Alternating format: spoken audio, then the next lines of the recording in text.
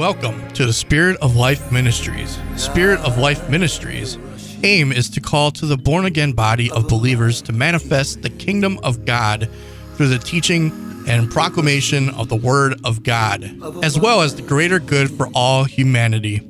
Spirit of Life Foundation is based on Ephesians 4th chapter, for the perfecting of the saints, for the work of the ministry, for the edifying of the body of Christ, till we all come in unity of the faith and knowledge of the Son of God and fullness of Christ, to the edifying of the body of Christ in love.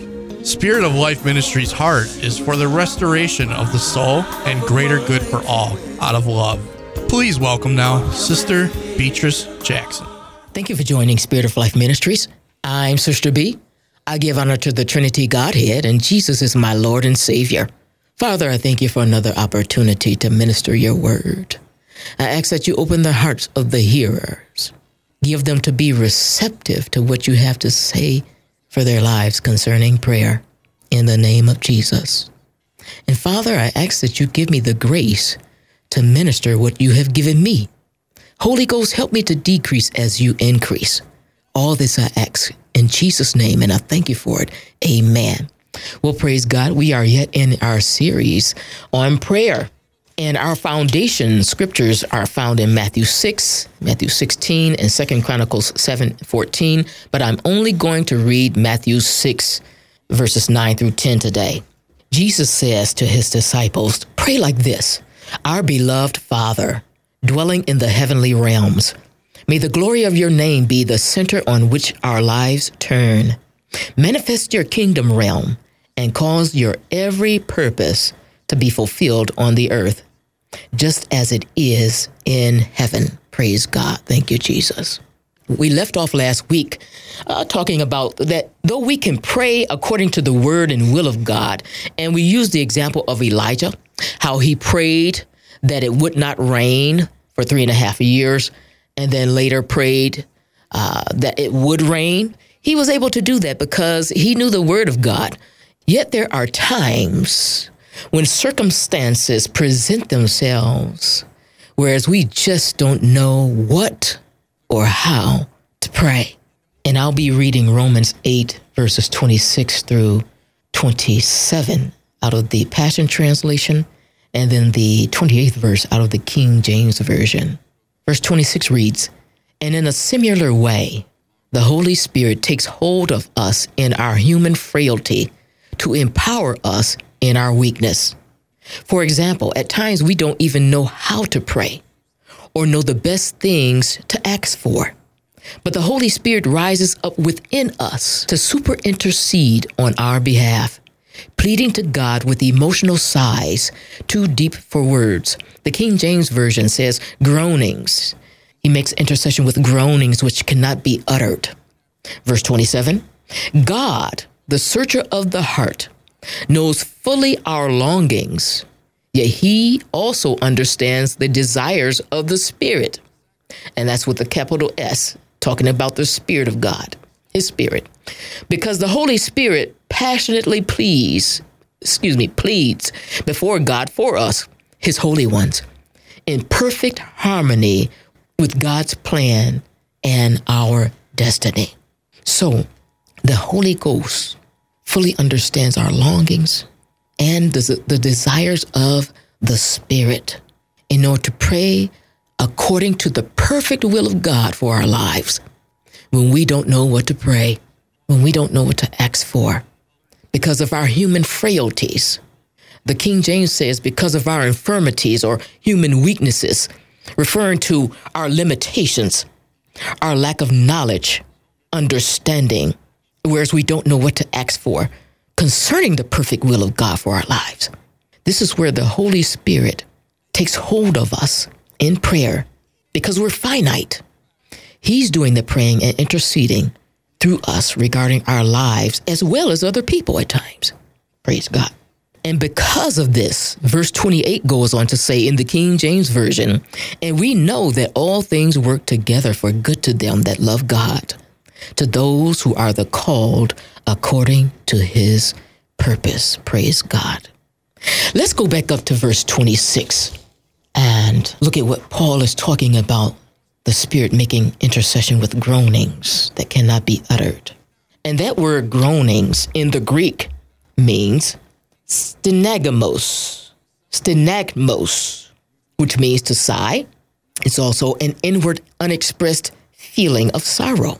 It also means to shed tears, to weep silently, to weep audibly, and or cry as a child, to lament, and to express grief by inarticulate or semi-articulate sounds. Now, I don't know about you, but have you ever gone in prayer, and before you can even hit your knees, you're crying like a baby, uncontrollably, and don't know why you're crying? Before you can even get in your secret closet good. And I know we can pray anywhere, anytime, but I'm talking about those times of solitude, private prayer with the Lord.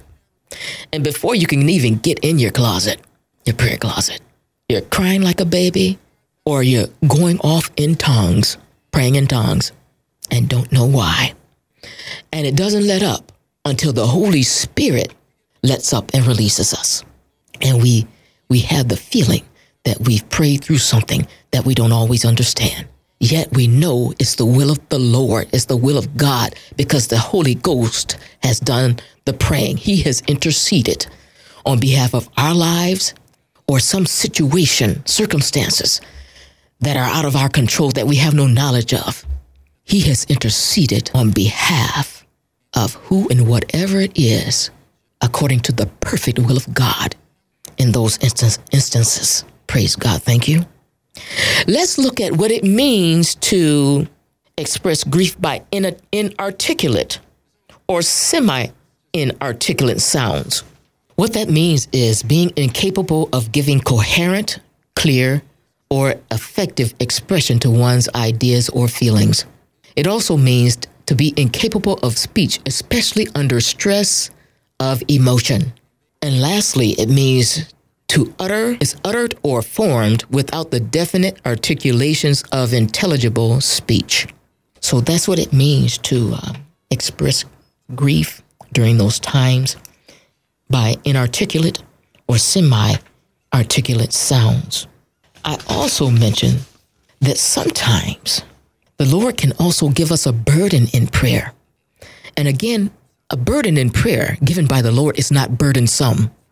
That's when the Lord places situations or someone that concerns him on our heart, and we're impressed to pray. We can feel this need to pray, even in urgency at times, to pray. We know we need to pray because the Holy Spirit is welling up and stirring in our spirit to do so. And we are co-laboring together with the Holy Spirit during those times when he gives us this burden in order to pray. Praise God. And it's not hurtful, even though times we can cry, but it's kind of unexplainable.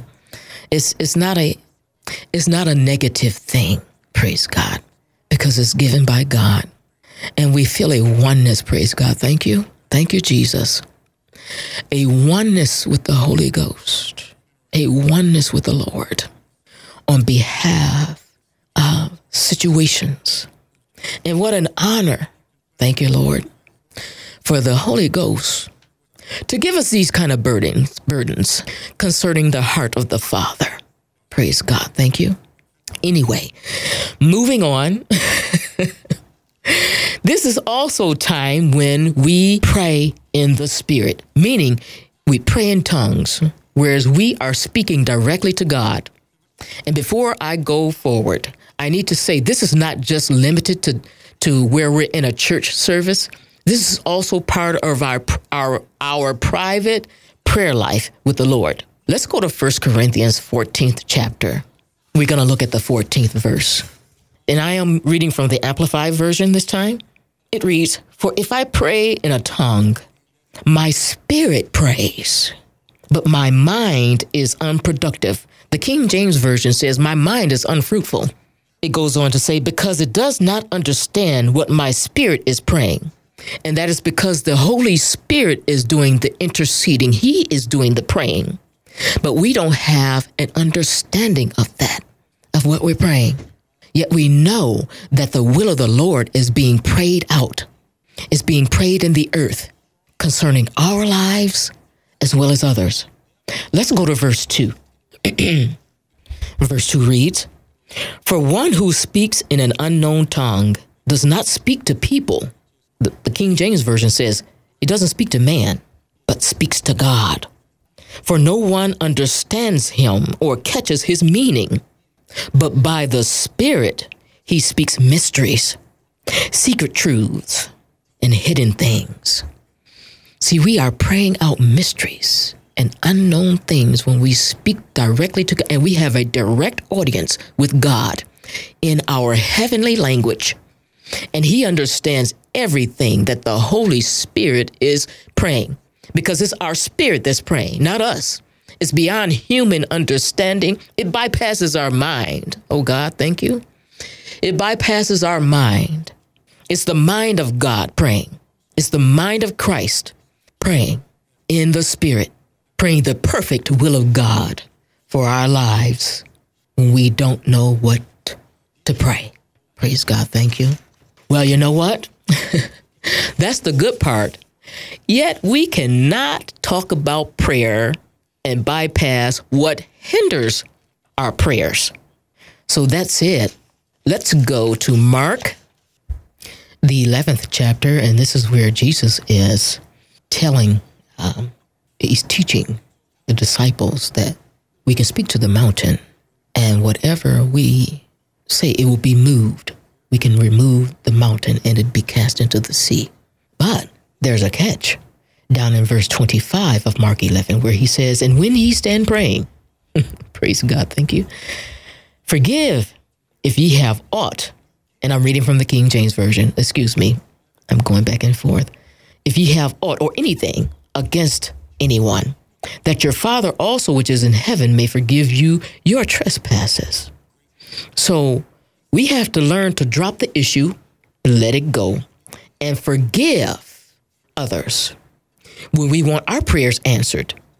Otherwise, unforgiveness is something that can hinder our prayers being answered. We must have a forgiving heart, a forgiving spirit, praise God. Another thing that can happen and to hinder our prayers is if we pray amiss, or what James calls unwise prayers. And I will be reading this out of the Amplified Version. It reads, "You ask God for something and do not receive it because you ask with wrong motives."